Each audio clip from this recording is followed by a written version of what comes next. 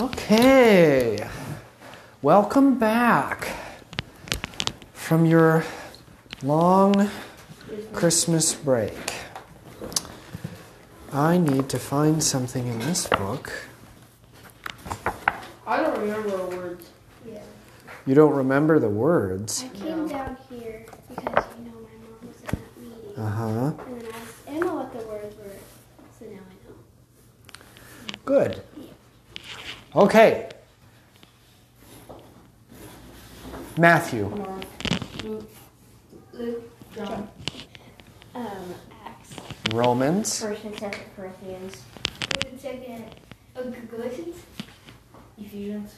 Philippians. Colossians. 1st and 2nd Thessalonians. Yep. Titus. 1st and 2nd Thessalonians. 1st and 2nd. It's the big group of T's. 1st, 2nd Timothy. Yep. 1st, 2nd. No more. Cameron already said it, if you were paying attention. Titus. Yep. Philemon. Yep. Hebrews. James. 1st, 2nd Peter. Uh-huh. 1st, 2nd, 3rd. Mm-hmm. John. Yes. Jude. Yes. Revelation. Okay, let's do it again, starting with Cameron. Matthew. Mark. Luke. John. Acts. Romans. Ephesians. No. 1st, 2nd. To the church at Corinth. 1st and 2nd Corinthians. Galatians. Ephesians. Philippians. Colossians. Mm-hmm. 1st, 2nd. First of the T's. Timothy. Mm. No. To the church at Thessalonica. Thessalonians. Yep, 1st, 2nd Thessalonians. 1st and 2nd Timothy. Mm-hmm. Titus. Philemon. Yep. 1st and 2nd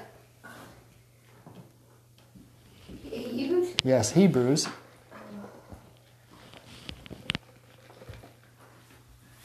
It's a boy's name. Sometimes it is abbreviated as Jack.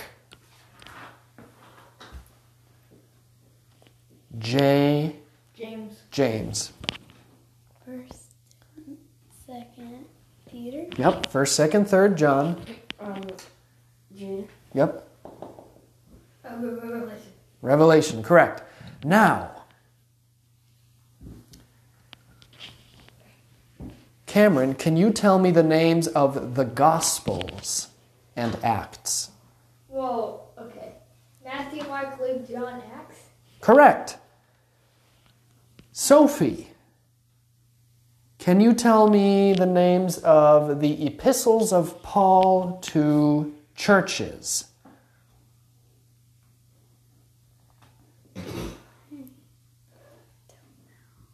The first one is Romans. Romans. It's all still in order. Excuse me. It's all still in order. Romans. 1st and 2nd Corinthians. Mhm. Galatians. Yep. And Ephesians. And. Philippians. Yes, and. Colossians. And. 1st and 2nd Thessalonians. Yes. Mason, can you tell me the names of the books of the epistles of Paul that are written to pastors? What comes after 1st and 2nd Thessalonians? 1st and 2nd. 1st, 2nd Timothy. Yep. And 1st, 2nd. not a 1st and 2nd. 1st, 2nd Timothy. Titus. Yep. Philemon. Yep. And Men Brew the Coffee.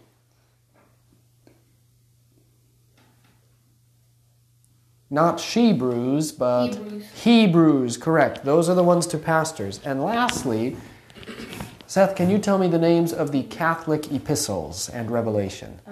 James. Yes. 1st and 2nd Peter. Yes.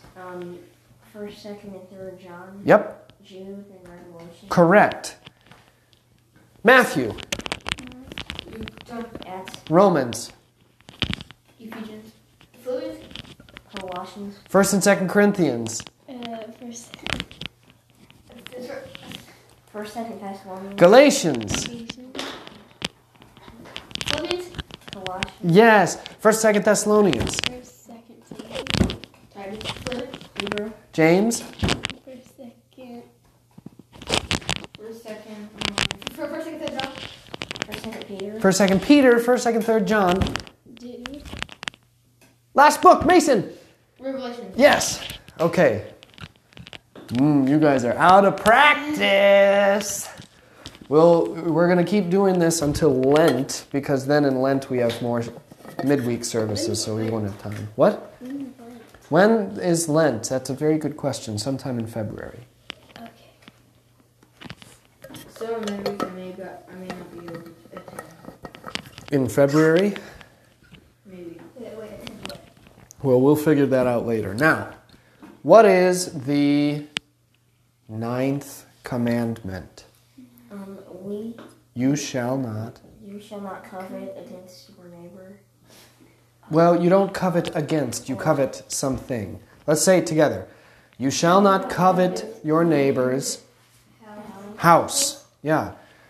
You shall not covet your neighbor's house. What does this mean? You should fear and love God so that you do not. Okay, keep working on that. I can tell that you know the trick about the catechism questions, because you were so good until it got the part that's different. What's the difference between the 10th commandment, which is you shall not covet your neighbor's wife, or his manservant or maidservant, his oxen or donkey, or anything that belongs to your neighbor? What's the difference between that and coveting your neighbor's house? Yes. Like with the 10th commandment, it's just,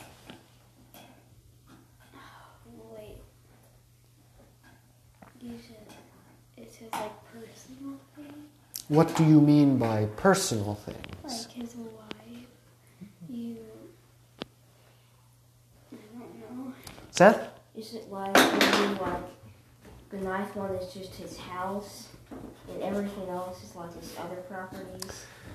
Not exactly, because if you remember in the explanation of the 9th commandment, it's not just the house as in the building, it's also not taking away your neighbor's inheritance or possessions, his money or his things. So when we talk about not coveting your neighbor's house, it means the goods of your neighbor. So you don't covet your neighbor's house or his money or his income or any other thing that is property your neighbor owns.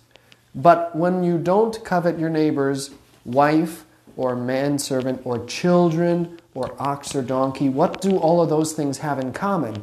An ox and a donkey and a manservant, maidservant, children, wife, all of that. Cameron. Killing? Killing? Yeah, a little like killing the ox or donkey. Do you kill someone's wife? No. No, I mean you can kill them because they're all alive. Those are living things. So in one hand, you're not to covet anything that your neighbor has, and on the other hand, you're not allowed to covet any relationship that your neighbor has. You're not allowed to covet his life or his people or who he loves or anything like that. That's the difference. A personal relationship versus a thing, which is a piece of property. You four are not things. You're not pieces of property. You are people. And you can have relationships, which is different than you being things. Okay? Does that make sense? It's a 10th commandment for next week, but I'm gonna have you do the 9th commandment and the 10th commandment because they go together. Okay? Now to the term quiz. The term quiz today is all names of people. Okay. That makes it a little easier. Wait, is there We'll any see. rounds? All names of people, Sophie. Is the name of a town the name of a person? No. No. Does that answer your question? Yeah, that isn't just all names. Nope, names of people. Okay, number 1. A carpenter by trade. This man descended from Judah and the house of David and became the husband of Mary and legal guardian of Jesus. A carpenter who became the husband of Mary and the guardian of Jesus. Number 2. The priest of the division of Abijah, who received a message from the angel Gabriel while officiating at the temple, that God heard his prayer for the redemption of Israel, and that Elizabeth, his own wife, would give birth to the forerunner of the Christ. And I'll give you a bonus point if you tell me the name of the forerunner of the Christ. This is the name of the father of the forerunner of the Christ, who was a priest in the temple.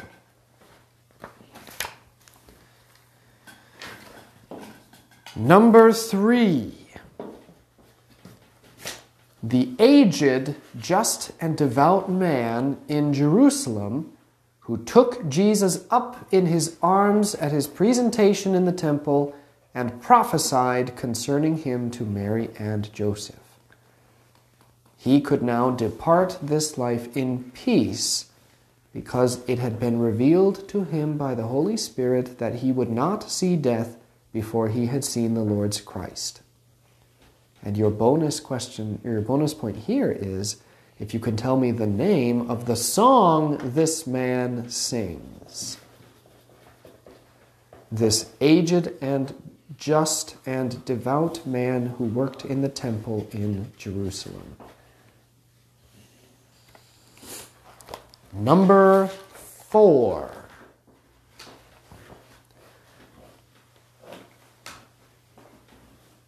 The blind beggar who sat outside the walls of Jericho.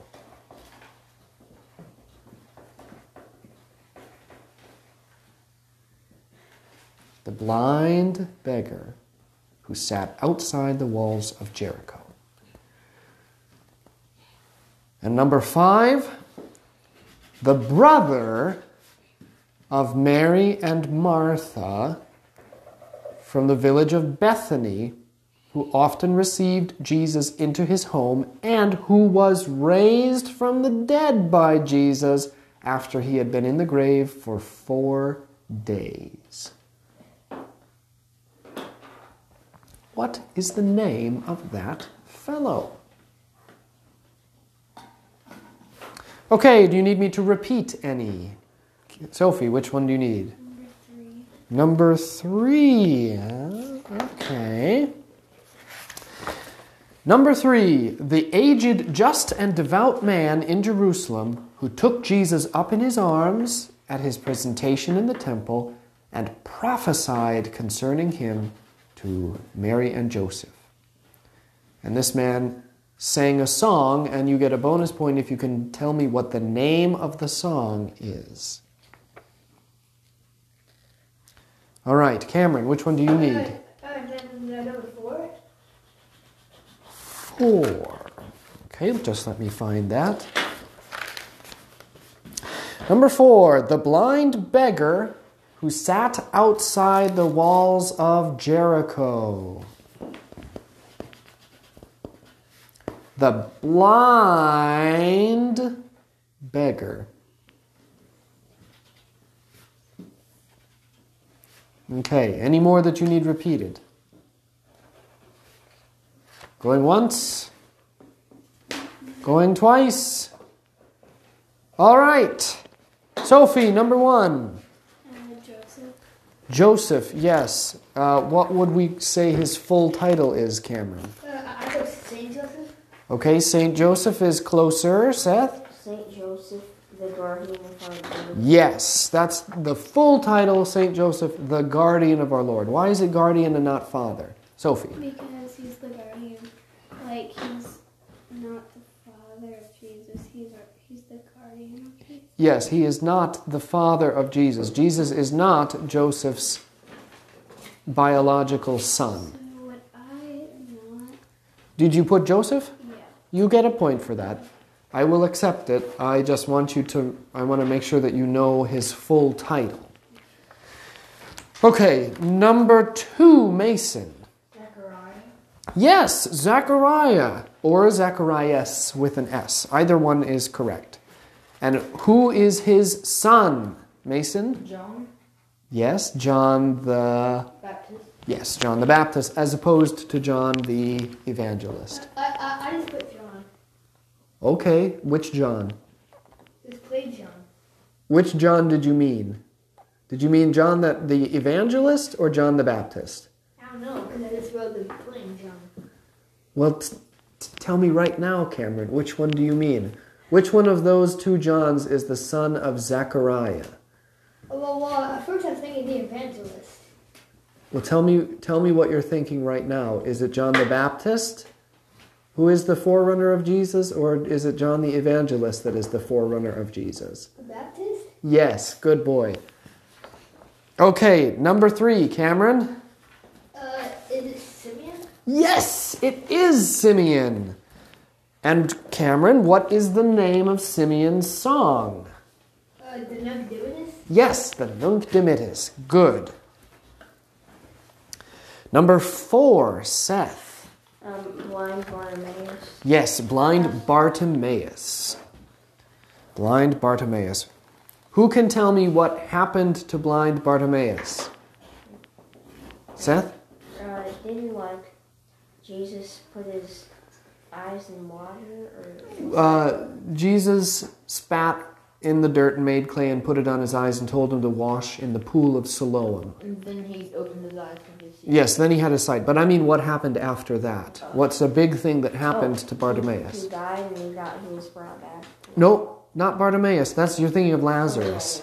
Yeah, Lazarus. But what happened to Bartimaeus?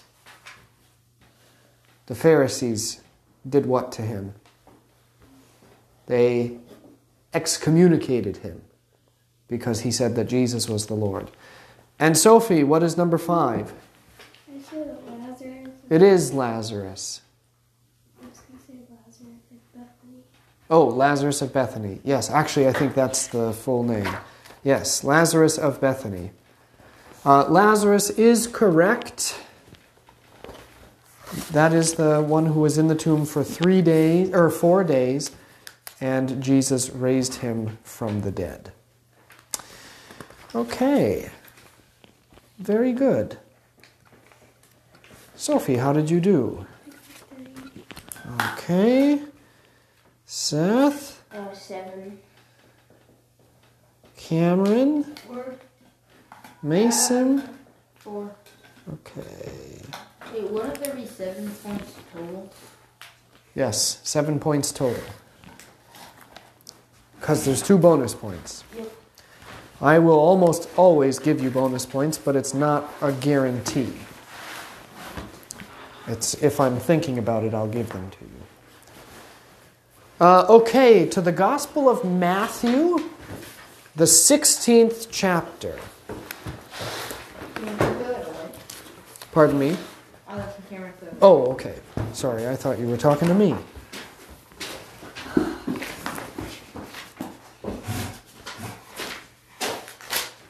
What chapter? 16.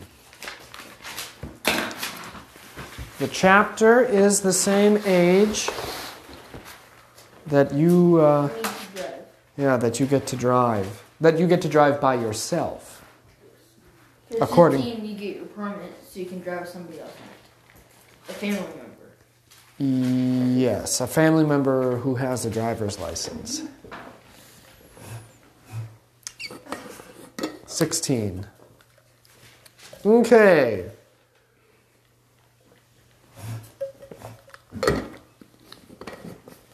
We are going to start at verse 13. How many of you watched The Sound of Music over your Christmas break? I've already Wait. watched it. Well, when we were opening presents, we just listened to the Christmas music. So. You listened to Christmas music, but did you watch the movie called The Sound of Music? No. You disappoint me. Hey, We'll have to I have- already watched it. We'll have to have a midweek party where you come to the parsonage and I'll cook you popcorn and you can eat that and you can watch The Sound of Music. I can't believe you guys. You tell your parents, you've neglected me. I haven't seen The Sound of Music. And then if they get upset, a pastor said it. Yeah, we'll have a movie party. When? Oh, sometime, I don't know, after Lent. Only for midweek people. Only for midweek. Yeah, we'll have it just for midweek. Okay, verse 13, we'll go clockwise, which is from me to Sophie. When Jesus came into the region of Caesarea Philippi, he asked his disciples, saying, "Who do men say that I, the Son of Man, am?"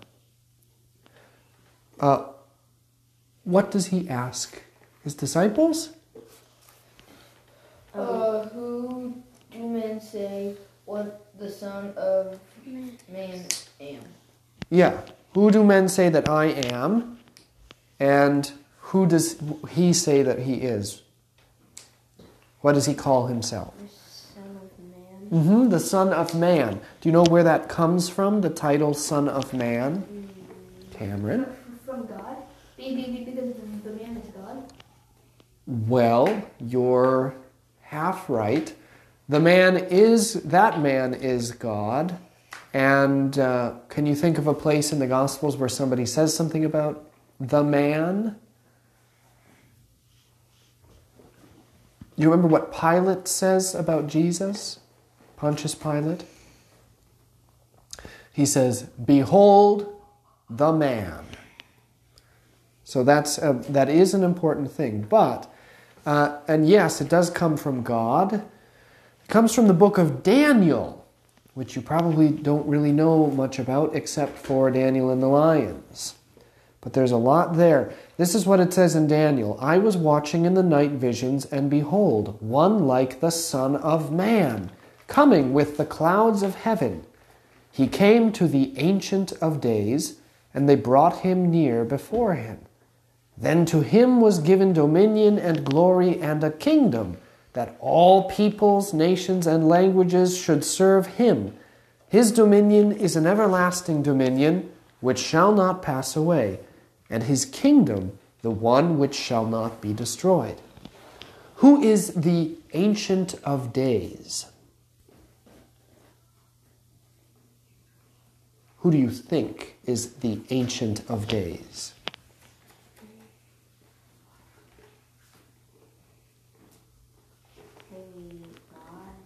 God. The Son. Not the Son. Father. The Father, yeah. The Ancient of Days is God the Father, and who is the Son of Man, who comes with the clouds of heaven and goes to the Ancient of Days. What are you doing?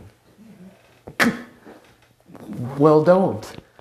Who is the one who comes in the clouds of heaven, goes to the Ancient of Days, and is given an everlasting dominion? Who is that? Jesus. Jesus, yes, the Son of God. What does it mean then when Jesus calls himself the Son of Man, or when Daniel talks about the Son of Man? He's the Son of God. Yes. Well, it's a title. It's the title for the Christ, which Jesus is. Now, Jesus is he God or is he man? Well, he's both. He's both. That's a question where you just say, yes. Is he God or is he man? Yes. He is both. So, because he's the Son of God, he doesn't need to be born of a woman. But because he's going to be the Son of Man, that means that he is the Son of God who is in the flesh. He is the Christ. And why does he come? What's the whole reason that Jesus took on flesh? To save us. Yes, for salvation. And where does his salvation come? Where does he win it? Where does Jesus win salvation, Mason?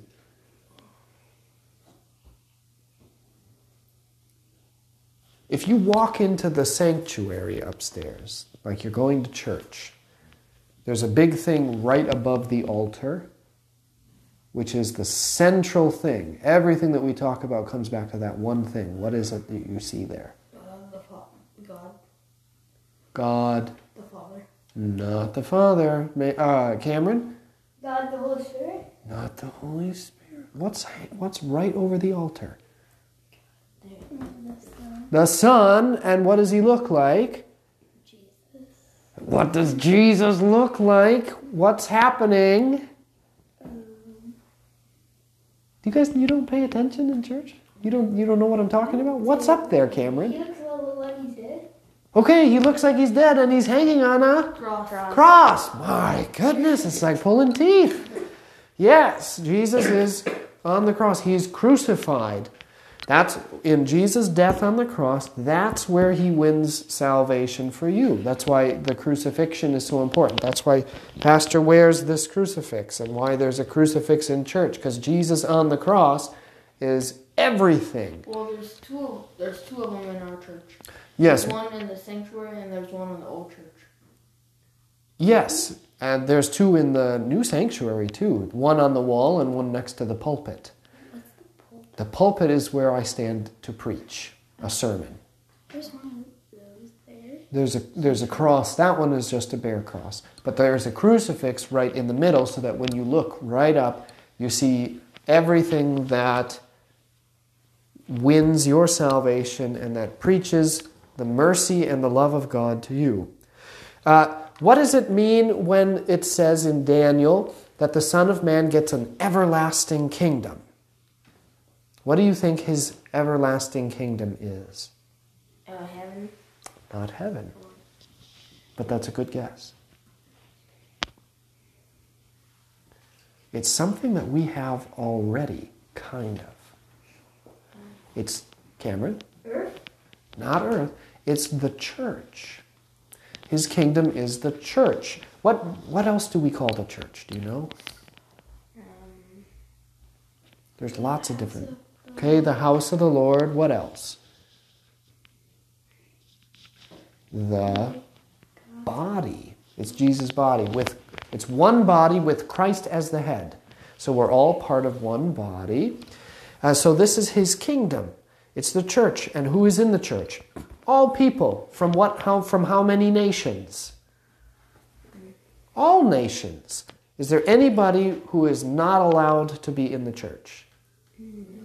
No. Anybody who is a sinner, who is repentant, and who desires the Lord can be a part of the church. Okay? Now, Sophie, verse 14. What do they say here? And they said, some say John the Baptist, others say Elijah, and others Jeremiah or one of the prophets. Yes. Are any of those answers correct? No. Jesus is not Elijah. He is not John the Baptist. He is not Jeremiah. And he is not one of the prophets. Continue. He said to them, "But who do you say what I am?" Yeah. So who is he asking now? See, what's the difference between his two questions? What did he ask them the first time?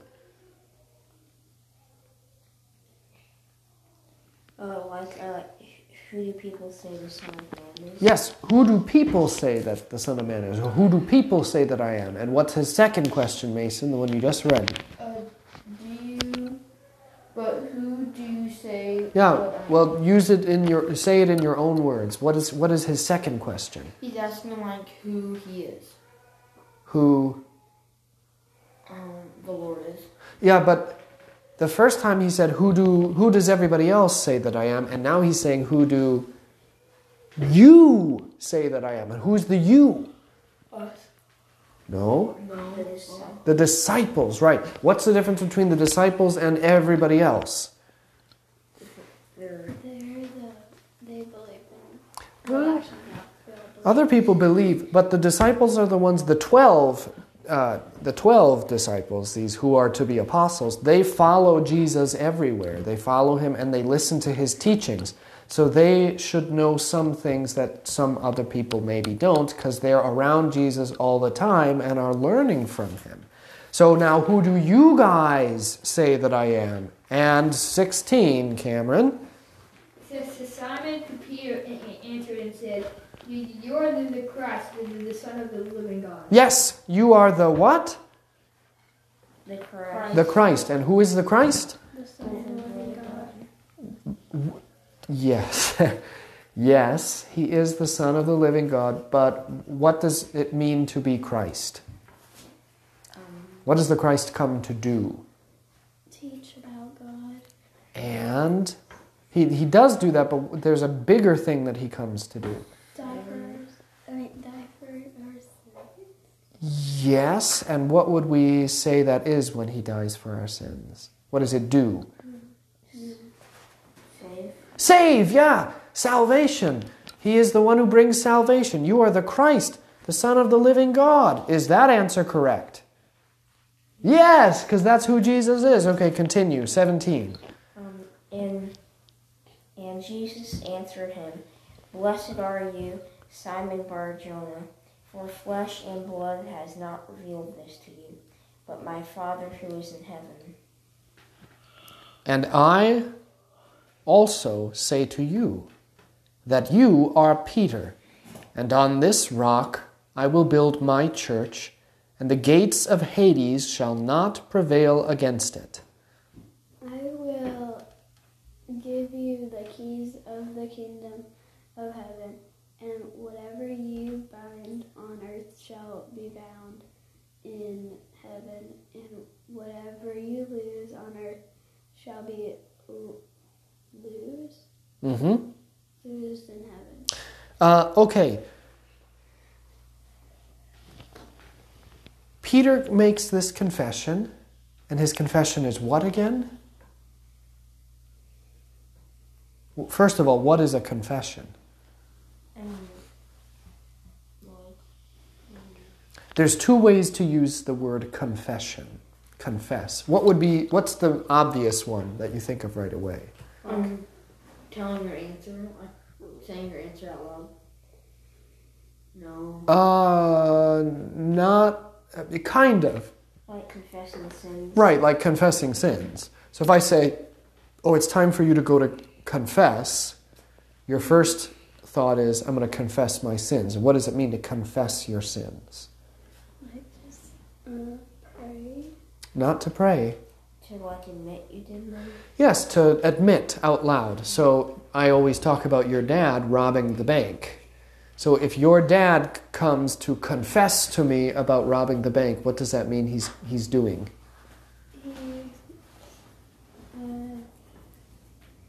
He's coming to tell me that he committed the crime. And he's telling you that what he did.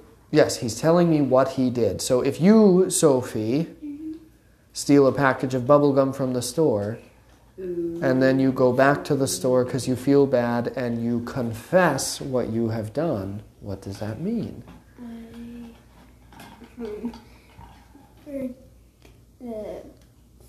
I don't... It means that you come and you say what you've done. That you come and you say, I sinned, I stole this pack of gum from here. And you acknowledge it, you confess it, you say it out loud what you've done. But there's another, confess has another meaning to it as well, which we say a lot, like confession of faith. Or you think about in church when I say, we confess our faith with the words of the Nicene Creed. Yeah, to confess is to speak forth.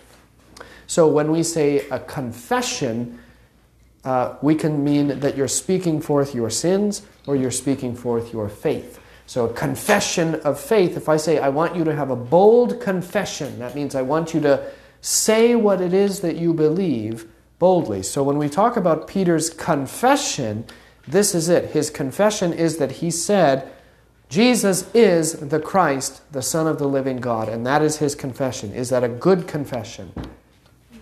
Yes. Is that a confession that the church still has? Yes. That you come here and you say, Jesus is the Christ, the Son of the living God. Jesus is Lord. Is Jesus Lord? Yes, then your confession is exactly the same as Peter's. What does Jesus say about that confession of Peter? Then he... No. This is in verse 17. What does he say about that confession? Blessed are you. That's about Peter, but what about the confession? Flesh and blood has not revealed this to you, but my Father. Yes. What does that mean, Cameron?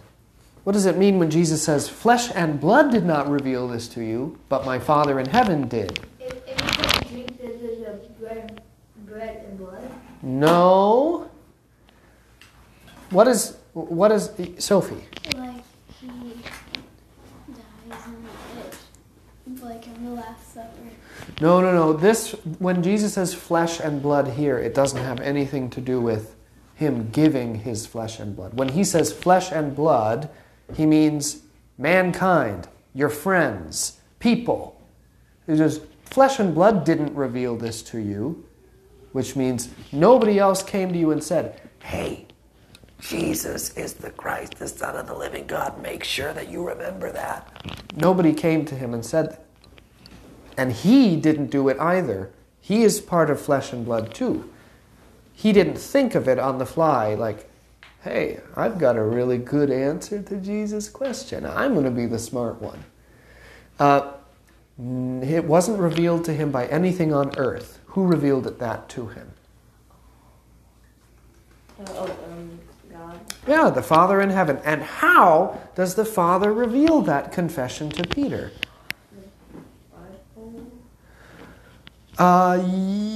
Yes and no. They don't have the Bible yet. Through his Son. Yes, but what do they have? They don't have the Bible, but they have the... What would we call the Old Testament? What's in the Old Testament? 2 parts.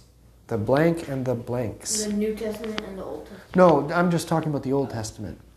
The first 5 books are the... Gospels? What? Gospels? No, of the Old Testament. It is the Pentateuch, but something else. Torah. Yes, which means... Do you remember what Torah means? It means law. There's the law and the... Cameron? In the Word? No. What's the name of a person who speaks the Word of God in the Old Testament? Who proclaims the Word of God, like Isaiah or Jeremiah. The disciples? Not disciples. Apostles. Not apostles. Cameron? Preachers? You're closer. It does start with a P. Cameron? Pastors? Not pastors. You're getting colder. Priests. Now you're really close. It isn't priests, but it's very close. It's a PR. Preacher. Not preacher. Isaiah. Prophet. Prophets! Right! It's the law and the prophets. That's what they have. And what are the law and the prophets all about? The Word. The Word Of God. The Word of God, who is The Lord. the Lord, who is... Who is the Lord? The Trinity. Oh, no, this is an easy... Who is the Lord? God. Jesus is the Lord. The whole law and prophets are about Jesus and what he comes to do. All of the law and the prophets talk about Jesus, like Daniel talking about the Son of Man. So Peter's confession about who Jesus is comes from the law and the prophets. Jesus is revealed in the law and the prophets. And what does this mean then when when Jesus calls Peter, Peter? He says, "You are Peter." Do you know what the name Peter means? It means rock. I want to teach you a little bit of sign language. Are you ready? Rock. Yeah. This is how you say Peter in sign language. You go like this, and then you bounce it twice on your hand like that. This is the letter P, and this is, whoops, sorry, Sophie, and this is a rock. So to say Peter in sign language is to say there's the letter P here on a rock, because the name Peter means rock. Like this. Make an L, Sophie. Do it. Are you right-handed or left-handed? Right. Okay, use your right hand then. Make an L, and then put the two fingers together, and then take your middle finger and cross it like you're making an F. And then tip it down like that. That's a P. Like Yep. that. 1, 2. You should be able to do like this, and it should make an F. If it's sideways, it's an F. That looked like an So that. Yeah, just take your middle finger down lower. Yeah, like that, and then tip it down like that. And then you put it down like that. That's a P. I'm going to ask my friends. Wait, do I do it like this? Okay, I'm Yep. going to ask my friends tomorrow. What does this mean? Peter. That's the name Peter, because it's a rock. Oh, no. Because the name Peter means rock. Okay? Why does he call Peter a rock? Because what he says, hey, Jesus Christ, you are the Christ, the Son of the living God. That is the rock of the church. That confession. Who Jesus is. Everything in the church depends on who Jesus is. That's a foundation. You know the parable about the wise man who builds his house where? On the rock. Right, on a rock. And the foolish man builds his house where? On the sand. Yeah, what's bad about building your house on sand? Cameron. It looks loose. Yeah, it washes away. But a rock is a solid foundation. It's heavy. So It's big and heavy and it doesn't move. And it doesn't float. That's why, when they build houses nowadays, what do they do first? Concrete. Yeah, they put a big concrete and what do they call the concrete thing? Foundation. Yeah, foundation. You have to build on the foundation. You can't just put it in the dirt or it'll... Or the rain will hit it. And Yep. It It causes problems. So the confession of Peter is the rock or the foundation for the whole church, because the whole church, from the apostles all the way on, believes Jesus is the Christ, the Son of the living God. Is the church built on the person, the man named Peter, or is it built on the confession of Peter? That's the question. Is it the man or is it the words that he says, the confession that he makes about who Jesus is? The answer is it's both. What's important about the words that he says, his confession?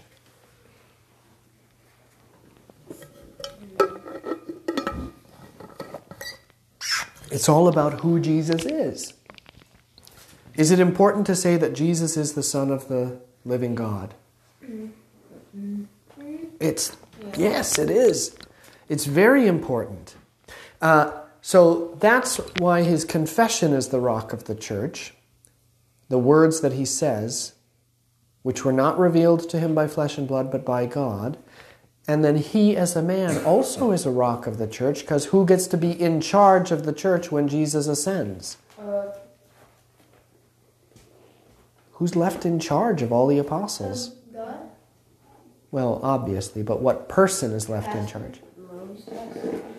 Oh, when Jesus ascends, which one of the 12 apostles is the one that is in charge? Peter. Peter's the one in charge. Now, here's the really important thing. Do you make a confession still today? Yeah. Yes, you do. Every time you confess the creed, you make a confession. Anytime someone says, "Hey, Mason, who's Jesus?" How would you answer that question? Who's Jesus? He is say he is the Father and the Son of our Well, Jesus isn't the Father, but he is the Son. Son of who? Whose Son?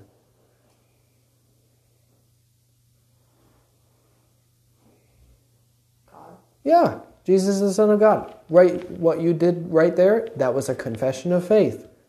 Jesus is the Son of God. To say something like that about Jesus is to make a confession. Now, Mason, did flesh and blood reveal that to you? Do you only say that because somebody sat you down and said, now, Mason, Jesus is the Son of God?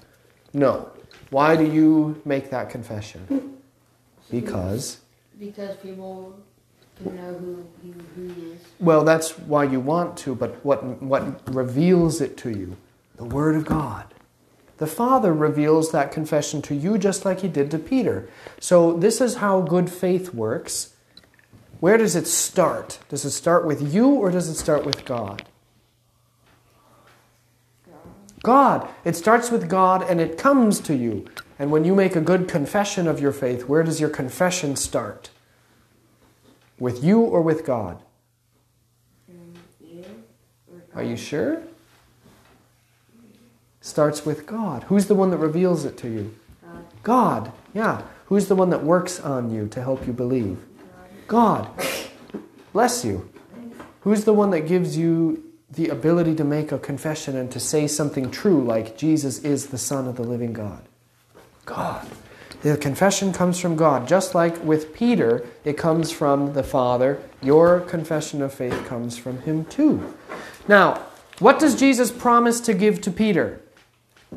I will give you, verse 19, what does he promise to? The key to the kingdom. Yeah, and what does that mean? Whatever you bind on earth will be bound in heaven, and whatever you loose will be loosed. What does that mean? So whatever you have on earth, you'll have it in heaven, but anything that you lose on earth, you won't have it in heaven. Well, not exactly. Does everybody have this power? No. Who has that power? Just Peter. Not just Peter. Peter and... God. Well, yes, God has it. Peter and the apostles. And then after the apostles, who else has it? The disciples. The disciples who the apostles ordain. Who can you think of somebody here who is ordained?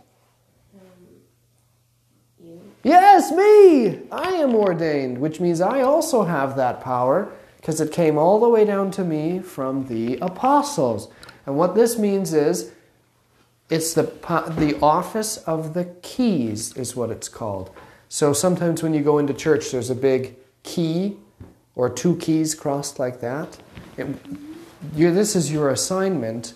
The next time you go into the sanctuary, probably on Sunday, you have to try and look at the stained glass windows and see if you can find the one that has the office of the keys in it. Wait, there's only Keys one? that go like that. Yep, it'll be two keys that cross. One key is for unlocking and the other key is for locking. What am I unlocking? Or really, what is Jesus unlocking and locking? gates to heaven. The kingdom? The kingdom, but what does that mean?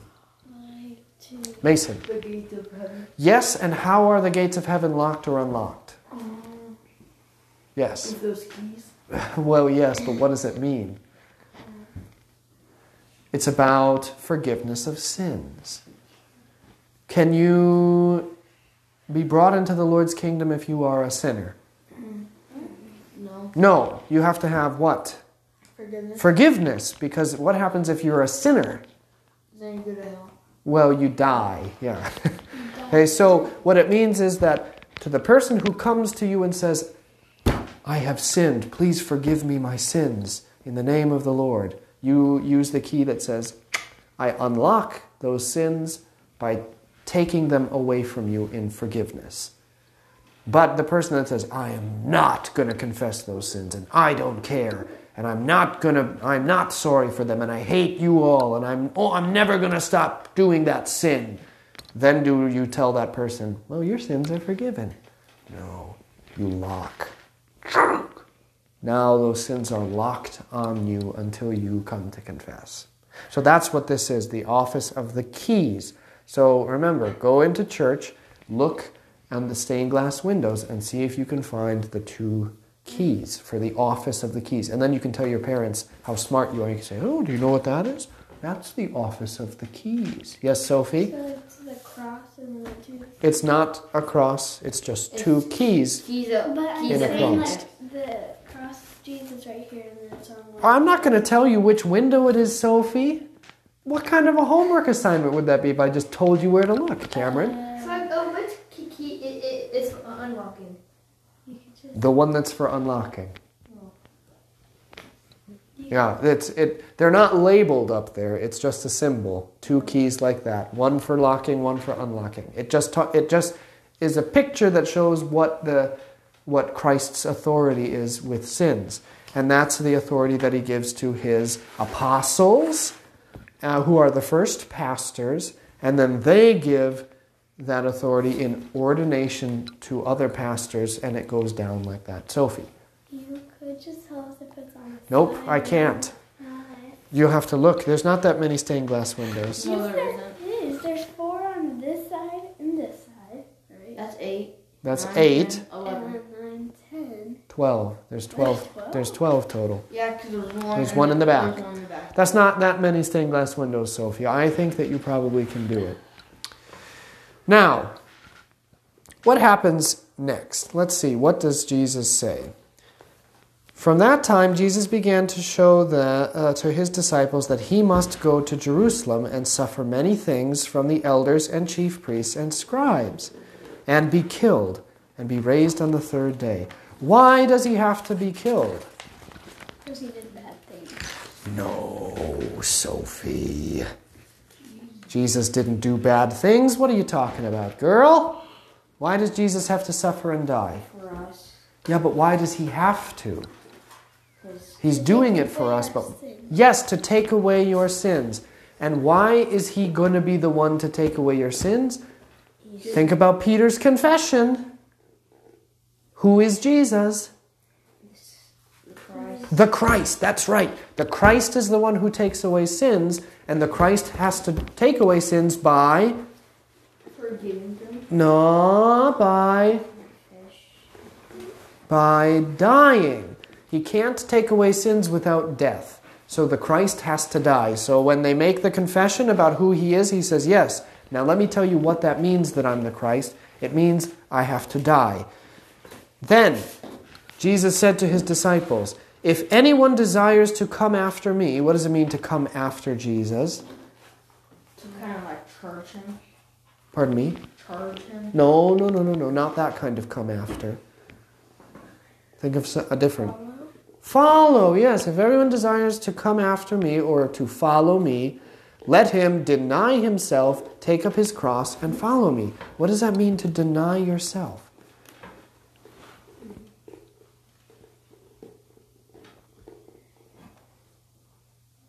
Well, firstly, let's say this. If you have faith, then that means that when Jesus says something, you agree with him. And how do you say that you agree with Jesus? In the church, it's one word. You say, yes, good. That's what faith says. Faith says, yep, I agree with that, Jesus. And that's amen. Amen, amen, amen. Now, that's faith that agrees. Now, when faith agrees, it also goes where Jesus goes. So wherever Jesus is, that's where you go. Where is Jesus here? In the church. Where is Jesus? On the cross. In the sanctuary. Where in the sanctuary? On the cross. Well, that's just a representation of him. Where is he truly? The body and blood. Yeah, the body and blood, which sits on the altar. Yeah, that's right. If you want to come and actually look at Jesus and touch Jesus and see Jesus, that's really him. That's really where he is. But then, so that's, you go where Jesus is and you follow him where he goes. But you also do the things that Jesus does. And what happens to Jesus? He suffers and dies. And that means what happens to you? Suffer and die. So you cast aside anything that would stop you from following Jesus. You take up your cross. And that means that for you, you deny yourself, your sinful self, which wants to do what? Oh, all kinds of stuff. But you deny it. You say, no, no, no, I'm going to work and I'm not going to do those things. I'm going to deny myself. And I'm going to confess my sin. I'm going to trust in who? Jesus. Yep, I'm going to fear, love, and trust in Him above all things. Which commandment is that? The sixth one. Not the sixth one. Fear, love, and trust in God above all things, period. So all of them? Well, that's the explanation for one. Yes, the first one. That Jesus is the most important, that He is the highest, that He is the Christ, the Son of the living God, that He is God. And we trust in Him, and we follow Him. Faith calls you to live a new life. So when you're baptized and you're brought into faith, you take up your cross and follow Jesus. You don't live the same way that you used to live. You're different now because you're in Christ. Okay, does that make sense? Mm-hmm. Good. Now let's look at these terms here. And we still do 9, 10. 9 and 10. Oh, okay. 9 is just review. 10 is the new one. So here is what you have. You have 4 new ones. You have St. Peter, apostle. He is one of the 2 most prominent of the apostles. Who's the other one? This is just a quiz. Peter and one of the evangelists. Yes, correct. John. Peter and John. That might be a bonus question. So just... What page is it? 26. What? I'm trying to find What? the page. Oh, with the terms? Yeah, 26. Okay, mine is different than yours because mine's a lot longer than yours. Yes, so St. Peter the Apostle, and he has a feast day that is celebrated jointly. It's St. Peter and St. Paul on June 29th. The Creed. My baby cousin's first name, Creed. That's right. The Creed, this means the first of the 3 creeds. There's the Apostles' Creed, the one we say on Sunday, which is the Nicene Creed, and then there is the Athanasian Creed, which is the one that Marla loves. That's her favorite because it's really long. You should tell her, Mason, the next time you see her, how much you love the Athanasian Creed and how Pastor told you that she loved it so much. You just see what she says, okay? So the first of the creeds is the Apostles' Creed, and the Apostles' Creed is mostly just called the Creed. So there's the Creed, the Nicene Creed, the Athanasian Creed, but the Apostles' Creed is the big baptismal creed. There is confession of faith, which means that you're speaking back the words that God gives you, because flesh and blood don't reveal them to you, God reveals them to you. So God tells you, hey, this is my son. And you say, oh, amen, this is your son. Okay? And then lastly, the Son of Man. Son of Man. This is the title that Jesus uses of himself, drawn from the book of Daniel. Okay? Any questions about any of this? No. All right. Very good. Let's go pray.